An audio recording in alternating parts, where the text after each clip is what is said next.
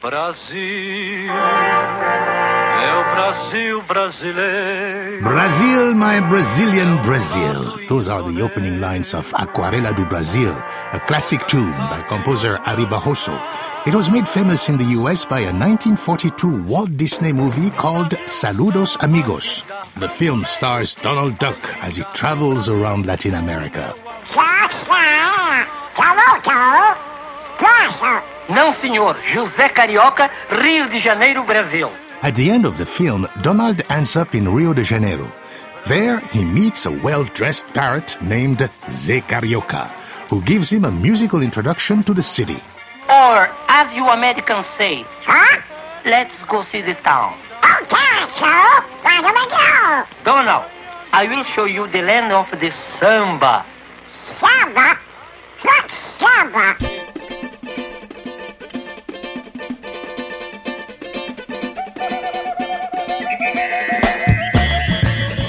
Hello, I'm Georges Collinet with you on Afropop Worldwide from PRI, Public Radio International. And that is our question today. What is samba? And how did it come to be? Se esse ano o Salgueiro não ganhar, eu posso até chorar, mas no ano que vem novamente na avenida eu vou sambar. I tell you, we have a big journey in store for you today on this special Hip Deep edition. An in-depth exploration of samba's early history, bringing you the people, places, and stories behind the creation of Brazil's most iconic sound.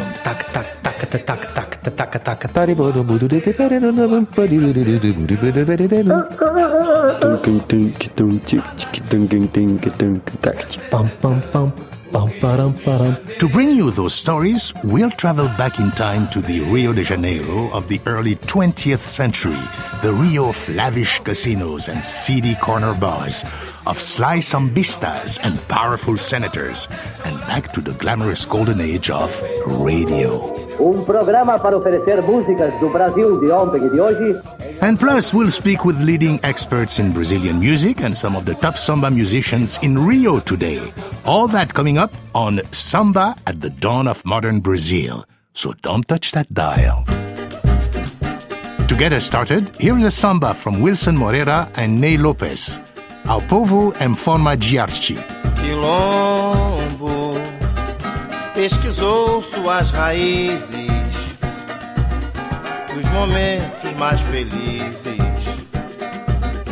de uma raça singular e veio pra mostrar esta pesquisa na ocasião precisa em forma de arte popular a mais. Major support for Afropop Worldwide comes from the National Endowment for the Humanities, the New York Council for the Humanities, and the National Endowment for the Arts. Well, before we go any further, we're going to hand things over to our producer, Marlon Bishop. We sent Marlon down to Rio to do research for this episode. He tells us what cariocas, as Rio natives are known, have to say about their hometown sound today. As far back as anyone can seem to remember, the Clube Renascença in Rio's Villa Isabel neighborhood has hosted a famous samba party on Monday afternoons. It's called the Samba de Trabalhador, the workers' samba, because of its timing, right after the workday ends. Rodrigo Lopez says he stops by every week on his way home from the office. É bom que as pessoas se conhecem já. Generally, the people who come here know each other. They like samba, and it's a relaxed vibe. It's a way to start the week off right. É clima tranquilo e pra gente começar a semana 100%, sem problema nenhum. On any given day in Rio, there's a lot of parties like this one you can go to, whether you're in the beach districts of the Zona Sul or in one of Rio's hillside favelas. Most people know that samba is Brazilian, but that's only partially true. Samba is carioca, from Rio. Sure, most Brazilians have some connection to the music, but in Rio, samba is quite literally in the air and in the streets, and as a lot of people will try to tell you, it runs in the blood.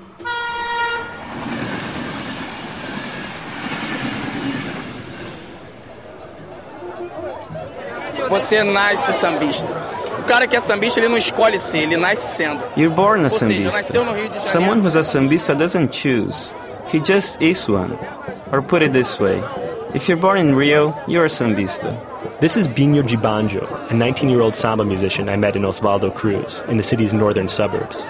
Here, they do a samba roda the old-fashioned way, the musicians seated around an outdoor table with no microphones in sight.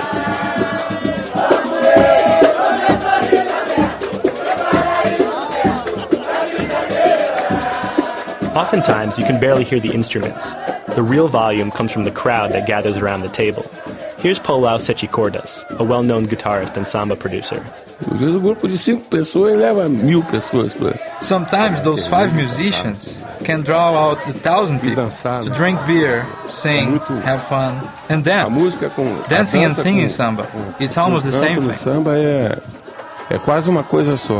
Many of Brazil's samba legends were raised in this part of the city.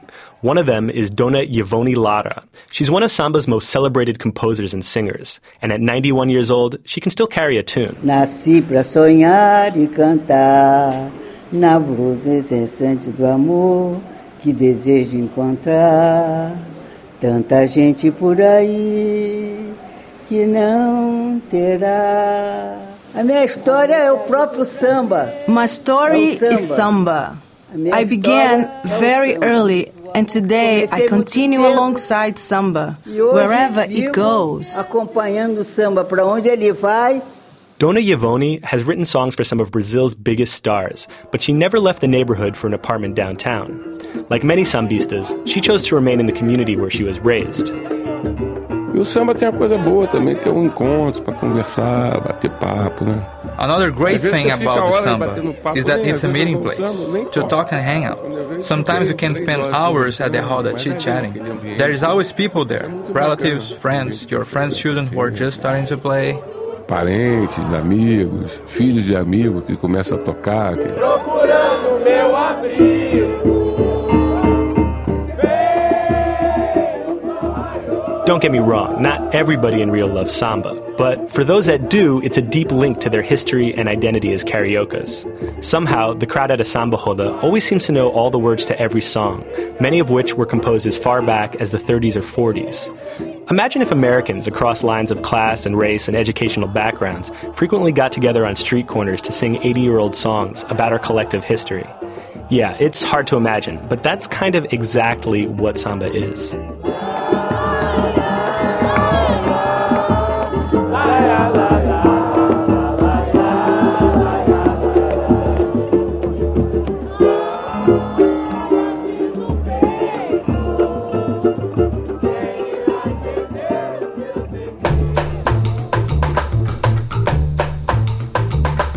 How did this musical culture come to exist? Well, here to help us answer that question is Georgetown University professor Brian McCann. I think the one thing most gringos recognize when they go to Brazil and go out to these samba clubs is that it's amazing how many people of all different generations and backgrounds are singing the same songs. Brian is the author of the book Hello, Hello Brazil, Popular Music in the Making of Modern Brazil. There's a common body of popular cultural knowledge that is formed in the 1930s, 40s, and 50s, and then becomes the popular cultural legacy shared by almost all Brazilians. And Brian says this didn't happen so much because of politics or economics, but because of ideas. Ideas of what Afro-Brazilian culture meant in Brazil, ideas of who could play samba, who could share samba, what it meant to this relationship between popular culture and Brazilian national identity. To really understand where samba comes from, we need to go way back in time, back to the days of the Brazilian Empire.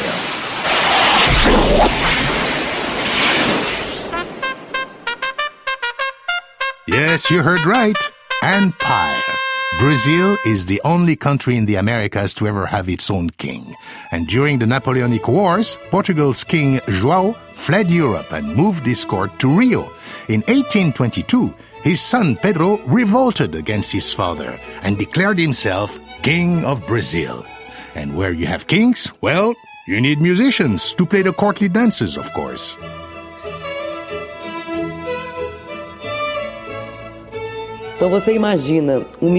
Imagine a musician who's part black, part indigenous, and part European, totally mixed, with all this different cultural information.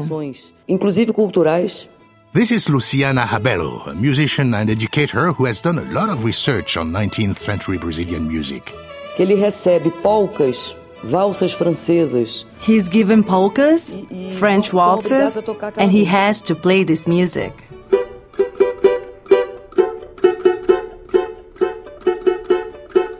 Luciana is demonstrating a polka for us on her cavaquinho, a tiny guitar used in samba. Well, imagine something like a ukulele. He plays off sheet music, but of course when he plays it, he lends a different accent to it. He begins to compose something that he knows isn't polka anymore, but he doesn't know what it is either. It's polka with a swing.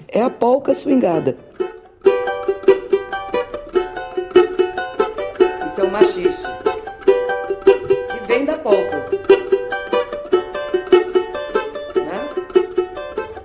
A bunch of new rhythms come about in this period, but it's that swinging polka that really sticks. It becomes known as the machixe.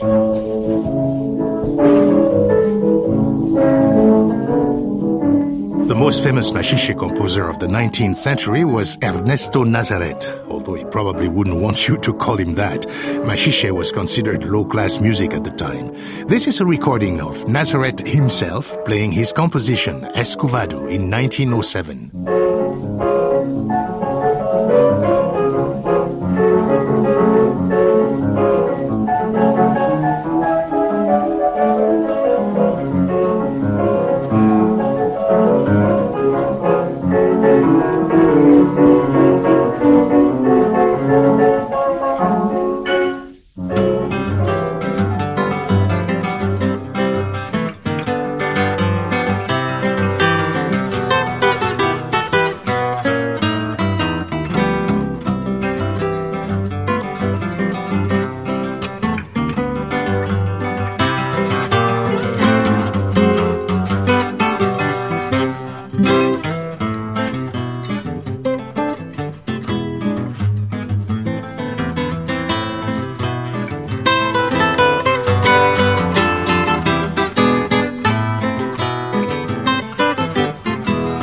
That was Rafael Rabelo and Dino Setchicordas playing a machixe by Ernesto Nazaret.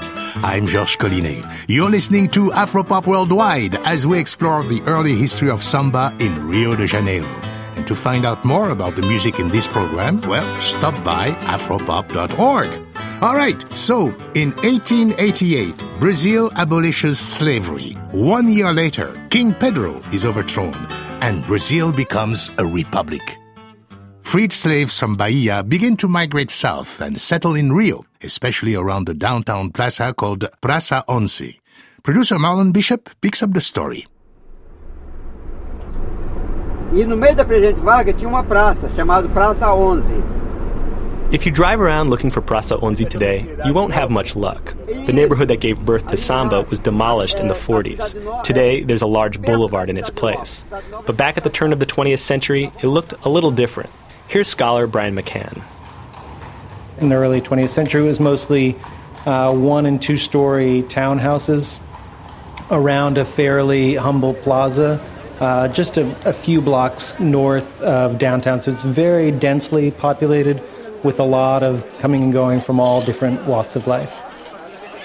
The neighborhood's most famous residents were the Baianas, Afro-Brazilian women from Bahia, who traditionally wore white headdresses and colorful head wraps. The most famous Baiana of all was Tia Ciata. She had been settled in Rio since the 1880s, and her house at Praça 11 became a kind of home base for black musicians in town. And there's wild parties there, rent parties every weekend that become a forum for this musical innovation.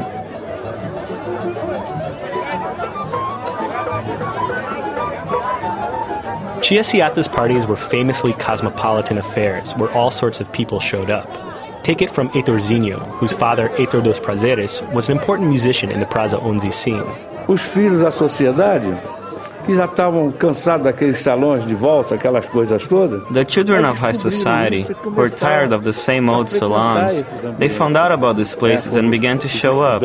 They were university students and artists, For Afro-Brazilian musicians, those connections could pay off. There's a famous story about percussionist João da Baiana.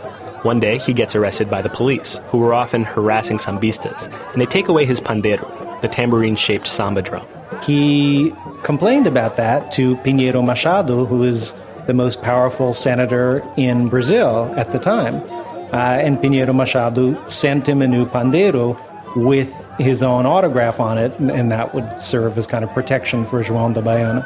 So, the musicians from this scene, Senhor, Pixinguinha, etc., were playing with different groups around town in Rio's cafes and cinemas.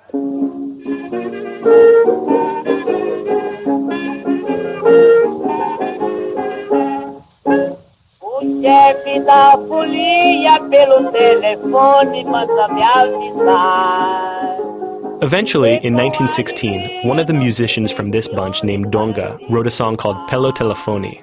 It was a song about a new invention, the telephone, and it was a big hit that year in Carnival.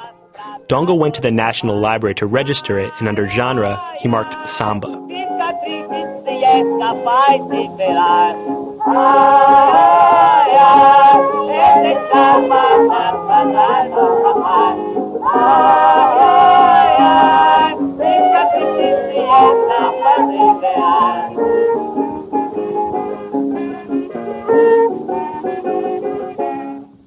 So Pelo Telefone was the first time when someone recorded a song and said to everybody, this is a samba, and it was a huge success. This is Brazilian ethnomusicologist Carlos Sandroni. He's the author of a book in Portuguese about early samba history called Feitiço de Sente. When you listen to Pelo Telefone today, you don't think it is a samba. It's true. Most people today say that Pelo Telefone sounds more like a machixe, that swinging polka we talked about earlier.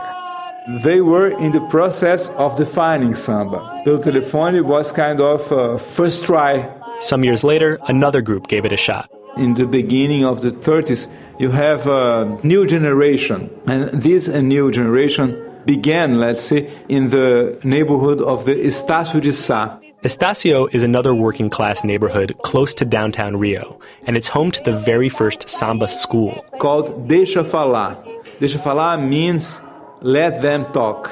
So the Estácio guys are teaching people how to play samba for Carnival, and they begin to play it in a different way, using a whole bunch of new percussion instruments. They began to invent and to imagine and to recreate another pattern. You can hear the tamborim, which is a little drum, a little hand drum, important in samba. You can hear the surdo, which is a big drum, very important in samba. They also use the pandeiro. And, who could forget, the cuica.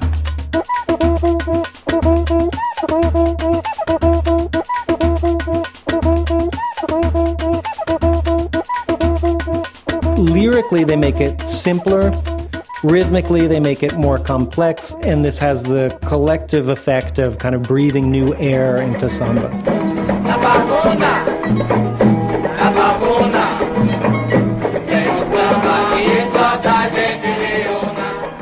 The first recording with the new Estácio sound was made by the singer Almirante and his Banda de Tangaras in 1930. It's called Na Pavona, and it's not far off from the samba played in Rio today.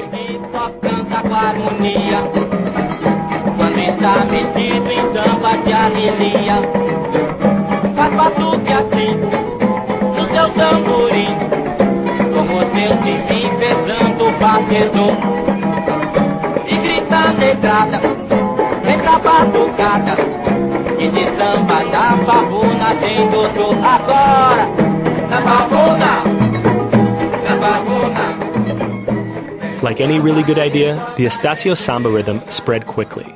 Something big had arrived.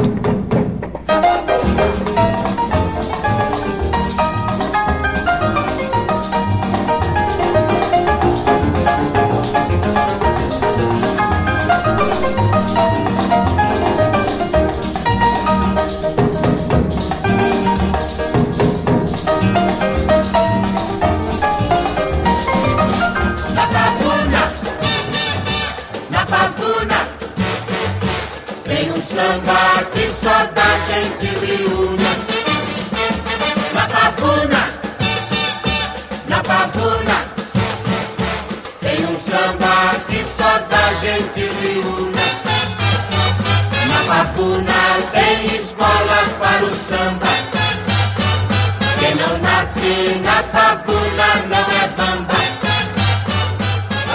A version of Napavona from the 50s by Os Sacholaches, and before that, a version by Carolina Cardoso.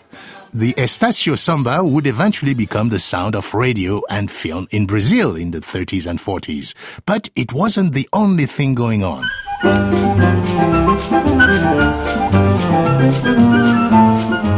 Pichinguinha was probably the best-known musician from the Praça 11 scene. As samba was getting more focused on the vocals and the rhythms, he took his music in a different direction. He composed tunes with complex, twisting melodies and lots of harmonies. And today, this style is known as choro, and it's Rio's great instrumental tradition. You could maybe think of it as the jazz of Brazil. This track is called Umacero.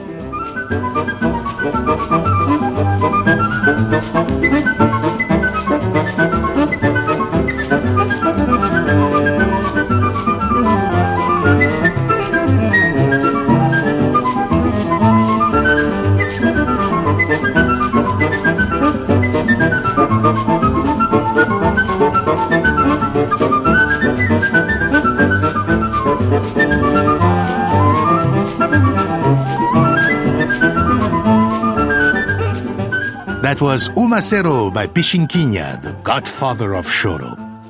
Although now they are thought of as different genres, choro and samba evolved side by side. Here's Brian McCann. I would say that it's crucial that in that period, those two scenes are very much overlapping. What Pichinguinha himself said later is that, oh yeah, at those parties of the Baianas, we played choro in the living room and samba out on the back patio. Which is to say that choro is our polite indoor music and samba is the funky stuff we play outside. But samba wasn't the only thing happening out back.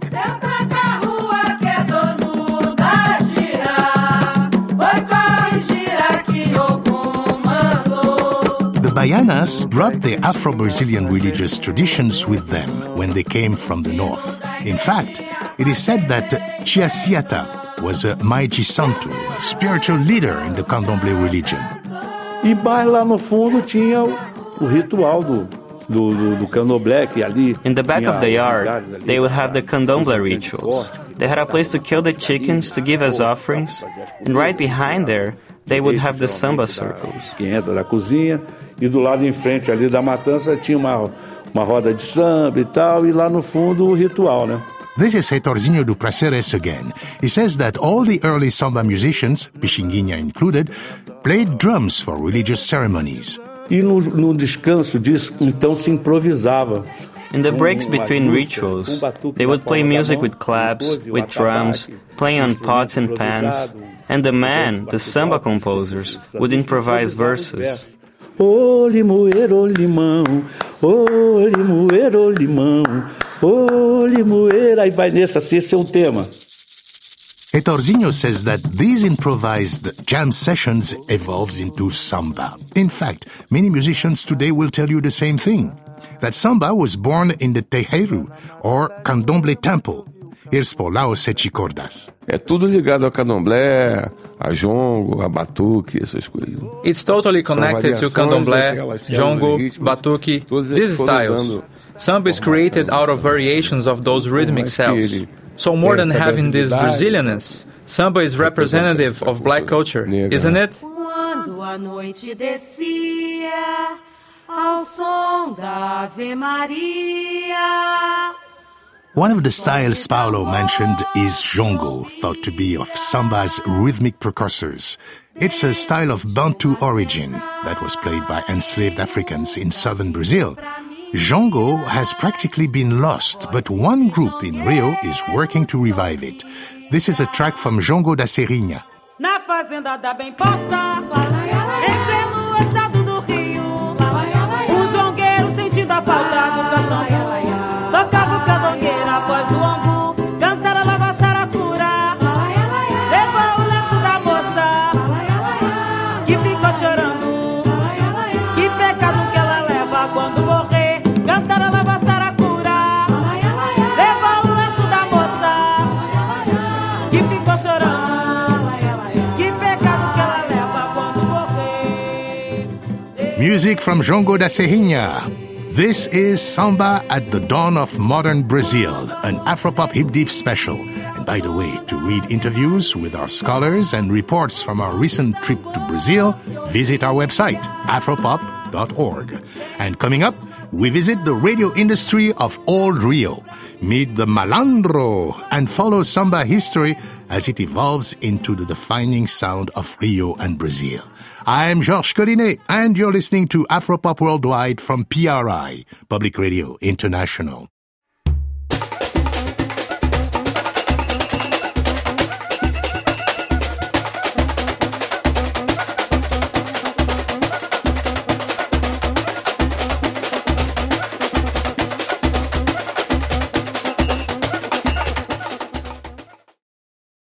In the early 1930s, samba was pulsing across Rio's favelas and working-class neighborhoods.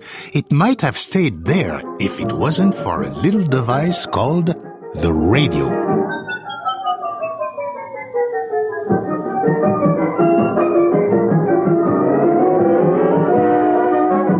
One radio station had by far the biggest impact on shaping popular music tastes in Rio and Brazil. It was called Radio Nacional.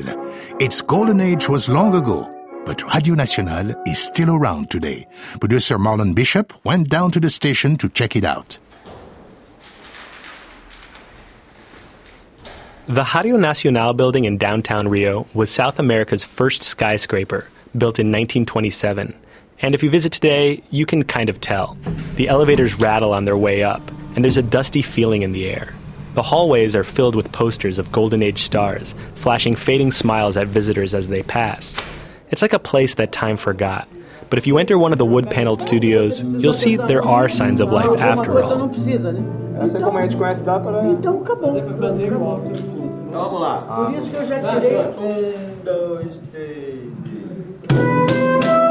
In one studio, musicians rehearse for a live broadcast later in the week.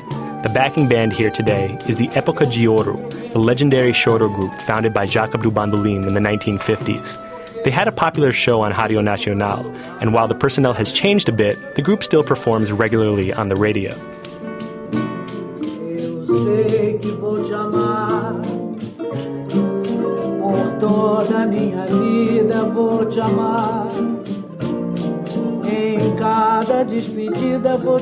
It's a little hard to imagine now, but Radio Nacional was once the centerpiece of Rio's glamorous entertainment industry. Radio Nacional do Rio de Janeiro, a moderna e científica pasta dental Philips apresenta Noite de Estrelas.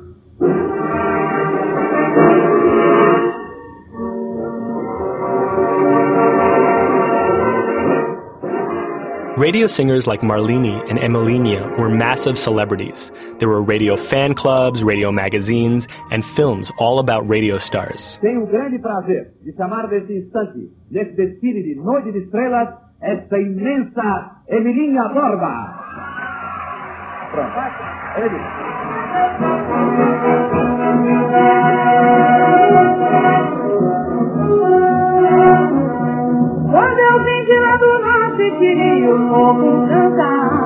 The glowing heart of the whole system was Radio Nacional's 500-seat auditorium, where fans would flock to see live performances day in and day out.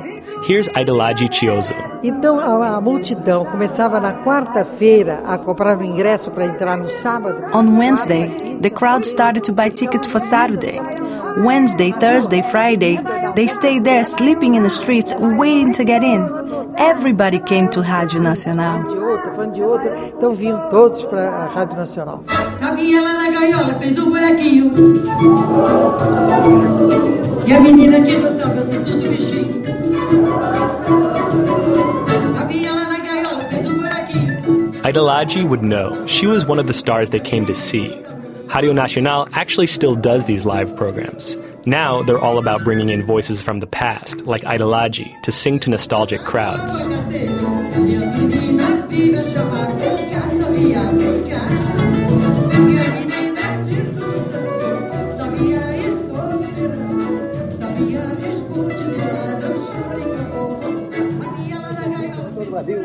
Boa noite, amigos do pessoal da Velha Guarda. When Radio Nacional first started in 1936, there actually wasn't anything nacional about it. It only broadcasted in Rio. But by the early 40s, it was transmitting throughout the country. According to Cristiano Menezes, the current director of the station, it was the first organ of mass media that reached all of Brazil. We often say here that Radio Nacional showed Brazil to the Brazilian. It built or helped to strengthen the idea of the nation, and it absolutely helped to strengthen samba as this thing of national identity. Uma identidade nacional. Radio Nacional played samba, and lots of it. One of the great samba radio stars was Francisco Alves. He sang this hit, Se Você Jurar. Se você jurar que me tem amor, eu posso me regenerar. Mas se é para fingir mulher, a orgia assim não vou deixar. Se você jurar que me tem amor, eu posso me regenerar. Mas se é para fingir mulher, a orgia assim não vou deixar. Francisco Alves sang great sambas, but he didn't write his own hits. He bought them from a composer named Ismael Silva. Brian McCann says that Alves had something of an unfair leg up in the industry. He's actually from a working class background, but he very successfully obscures that by constantly riding around in a limousine and always wearing very well-tailored suits, whereas Ismael Silva is from the favela, and he's got no real possibility of becoming a radio star in the 1930s. There's no point mincing words. That's because Alves was white and Silva was black. In fact, most samba composers at the time were Afro-Brazilians and didn't have an opportunity to get in front of the cameras. This is probably a good time to mention something called the myth of racial democracy. It's basically the idea that Brazilians are blind to race, and you hear it a lot. For example, here's Marcelo Bernardes, a prominent choro musician from Rio. For me, the main strength of Brazilian music is the love above racial difference, the love between races, and the celebration of this love in music and dance and singing. There is a lot of truth to what Marcelo says. Brazilians across the board are really proud of Afro-Brazilian culture, but that doesn't mean there's no racism. Samba scholar Samuel Araujo says discrimination happens every day at his apartment building in Rio. In any private building, a thing called service entrance, which is reserved to the people who work in the residences. And this is usually used by the building porters and so on to send people of color, you know. So if you are a black lawyer and you are visiting your friend, you'll be directed to the service entrance. The hard thing about addressing these issues is that for many Brazilians, it's almost taboo to suggest that the racial democracy isn't real. If you're thinking, what does all this have to do with samba? The answer is a lot, actually. Radio Nacional happened to be owned by a guy named Getúlio Vargas, who ruled Brazil as a populist dictator on and off for almost 25 years. E para dizer que voltei, a fim de defender os interesses mais legítimos do povo e promover as medidas indispensáveis ao bem-estar dos trabalhadores.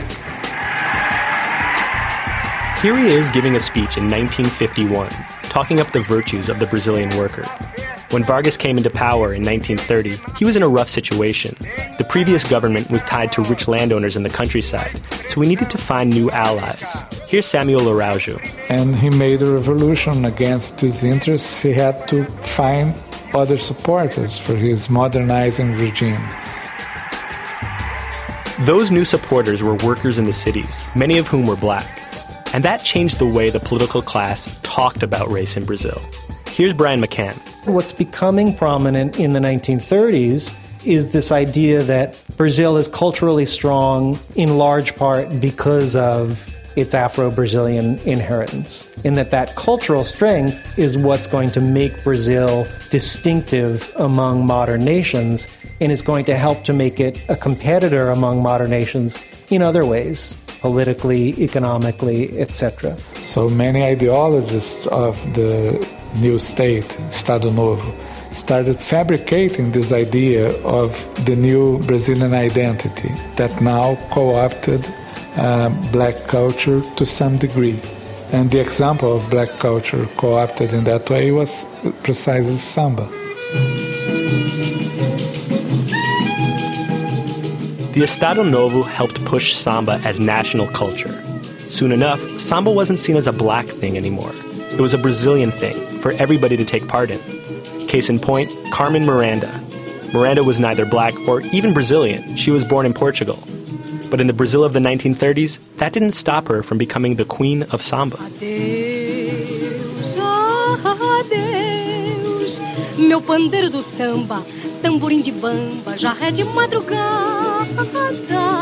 Vou-me embora, chorando, com meu coração sorrindo. E vou deixar todo mundo valorizando a batucada. Carmen Miranda with Adeus Batucada. One of the first white Brazilians to become prominent as a samba composer was Noel Rosa. He started out as a med school student, but it quickly became clear that the studious life was not for him.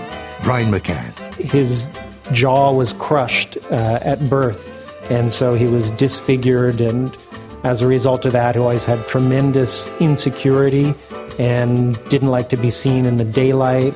But at night, he would be free to become himself out in the cabarets and the dive bars. Instead of becoming a doctor, Rosa became a gifted lyricist with a knack for capturing the poetry of daily life.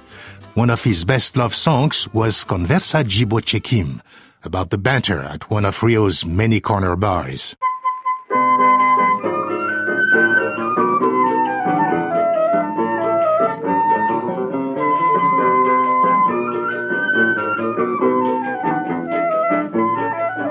Seu garçom, faça o favor de me trazer depressa uma boa média que não seja requentada, pão bem quente com manteiga, beça, guardanapo e copo d'água bem gelada. Fecha a porta da direita com muito cuidado. Conversa de Botequim, written by Noel Rosa. One of Rosa's favorite topics to write about was the malandro.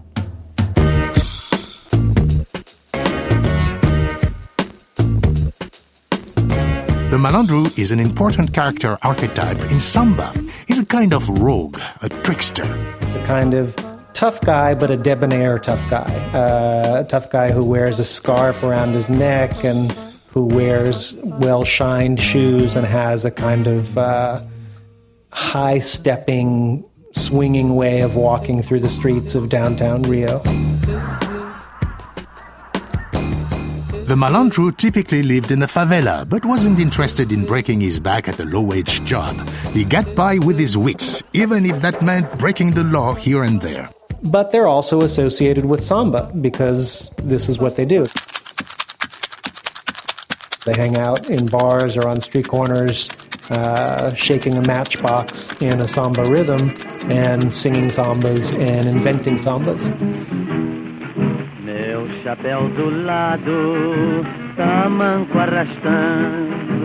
The malandro becomes such a beloved character in Rio that a whole genre of malandro samba emerges.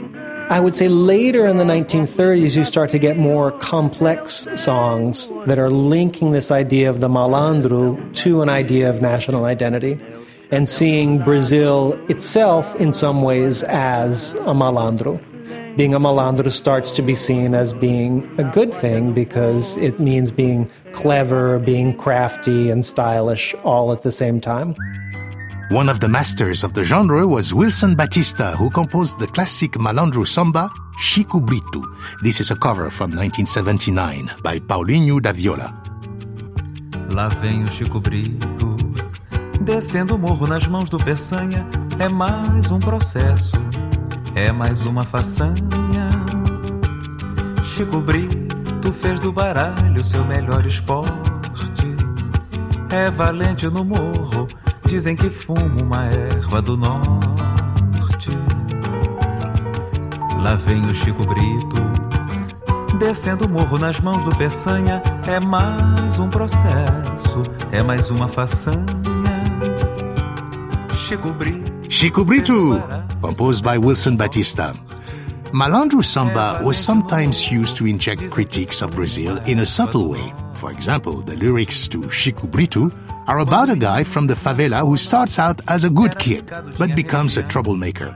He smokes marijuana and always gets in trouble with the cops. And the last line of the song asks the question, if a man is born good, but society turns him bad, is it his fault or society's fault?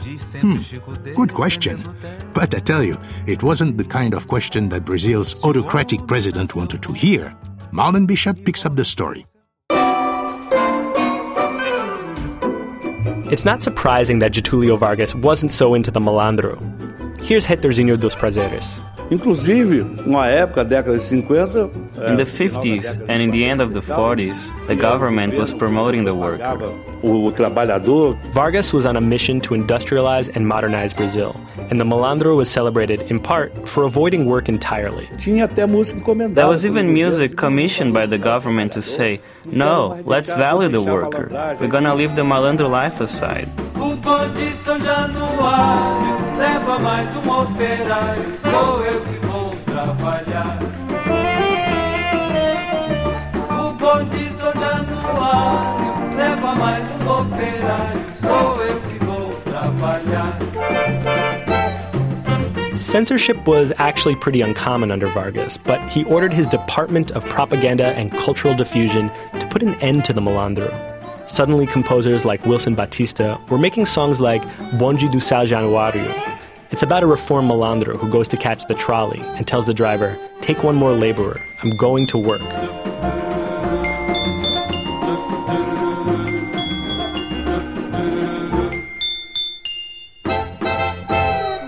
At carnival time, sambas were expected to have nationalistic overtones as well. And it's kind of understood that in this context of a populist dictatorship, they have to be patriotic, they have to be jingoistic, they have to be about how great Brazil is in one aspect or another.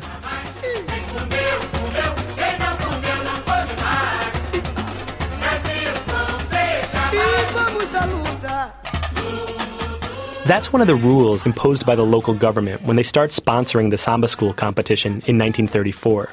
The most patriotic kind of samba of all, however, was the genre of samba exaltação, or exaltation samba. It was defined by sweeping orchestral arrangements and lyrics about Brazil's splendor as a nation, often playing up the country's Afro-Brazilian heritage. The classic example is Aquarela do Brasil by Ari Barroso, the song we played at the beginning of this show.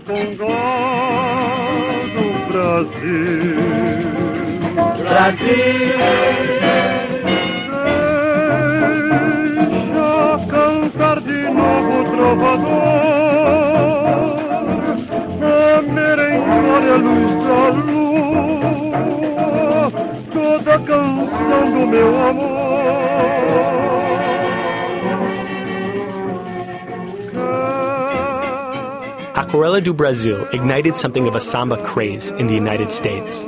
Barroso was briefly scooped up by Walt Disney to compose for him in Los Angeles. Casino star Carmen Miranda also left for Hollywood, where she made a career playing bad stereotypes of South Americans on film.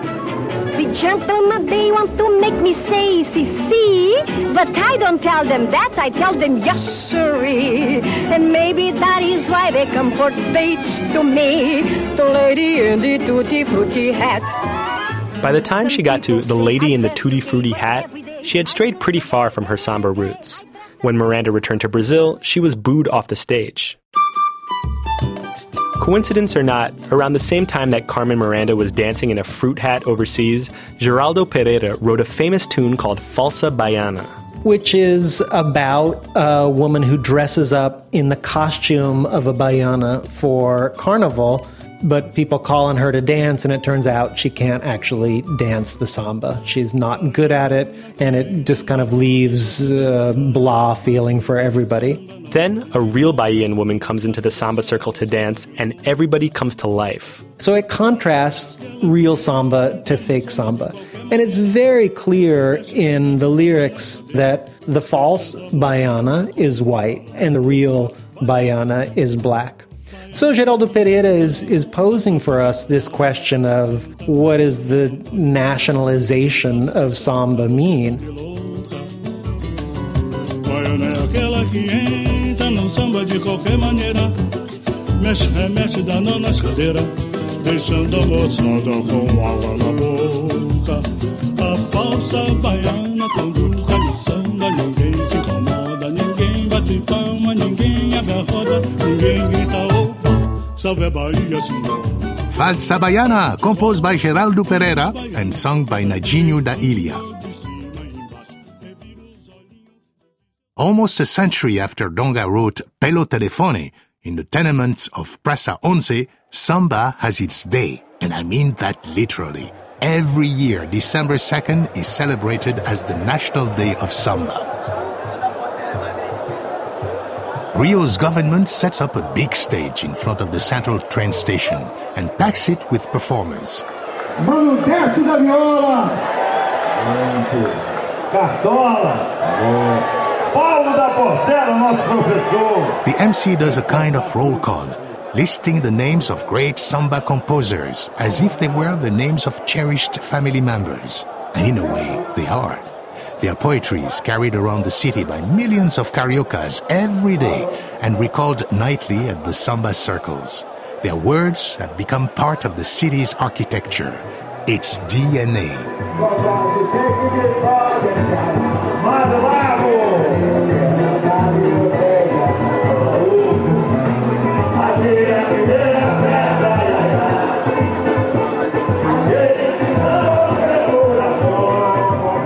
The headlining act is the Velha Guarda da Portela.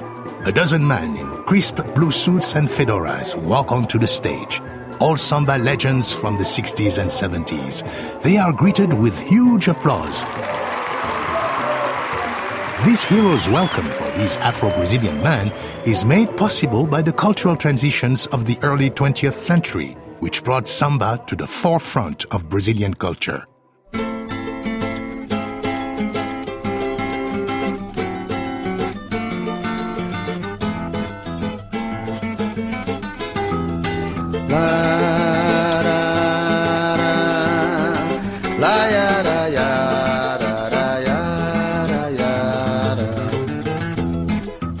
Nothing about this transition does away with the reality of racism in Brazil, but it does very profoundly change the way Brazilians think about Black Brazilians and Afro-Brazilian culture.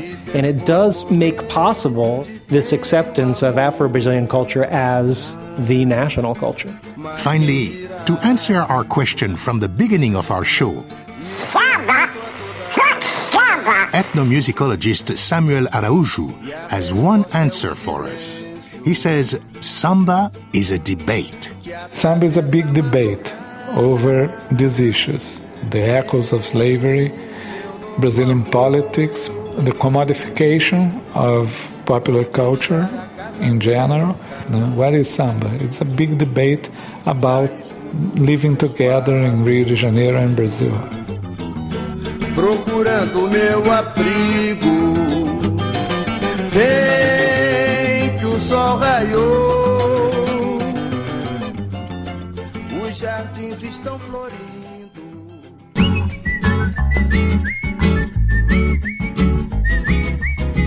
Major support for Afropop Worldwide comes from the National Endowment for the Humanities, the New York Council for the Humanities, and the National Endowment for the Arts, which believes a great nation deserves great art, the Nathan Cummings Foundation, and PRI, Public Radio International affiliate stations across the country.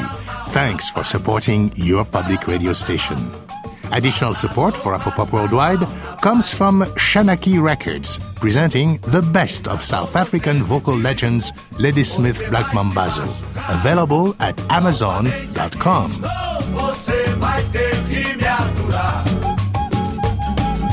Thanks to Valerie Magzac, Brian McCann, Matthew Bishop, Natasha Fink, Chris Dunn, Carlos Sandroni, Samuel Araújo, and all of our many wonderful interviewees for their help with this program. Extra special thanks to Elise Dietrich and the Brazilian Consulate of New York. Visit afropop.org to find pictures, videos, blog posts, and interviews from our recent trip to Rio. My Afropop partner is Sean Barlow. Sean produces our program for World Music Productions. Research and production for this program by Marlon Bishop. Join us next time for Roots Reinvented in Mali and Egypt. Our chief audio engineer and co-producer is Michael Jones.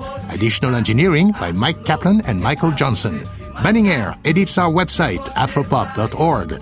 Our producer for new media is Saxon Baird. And I'm Georges Collinet.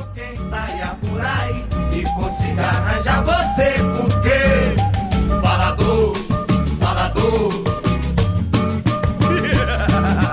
falador, falador. Falador passa mal, rapaz. Falador passa mal. Falador passa mal, rapaz. PRI, Public Radio International.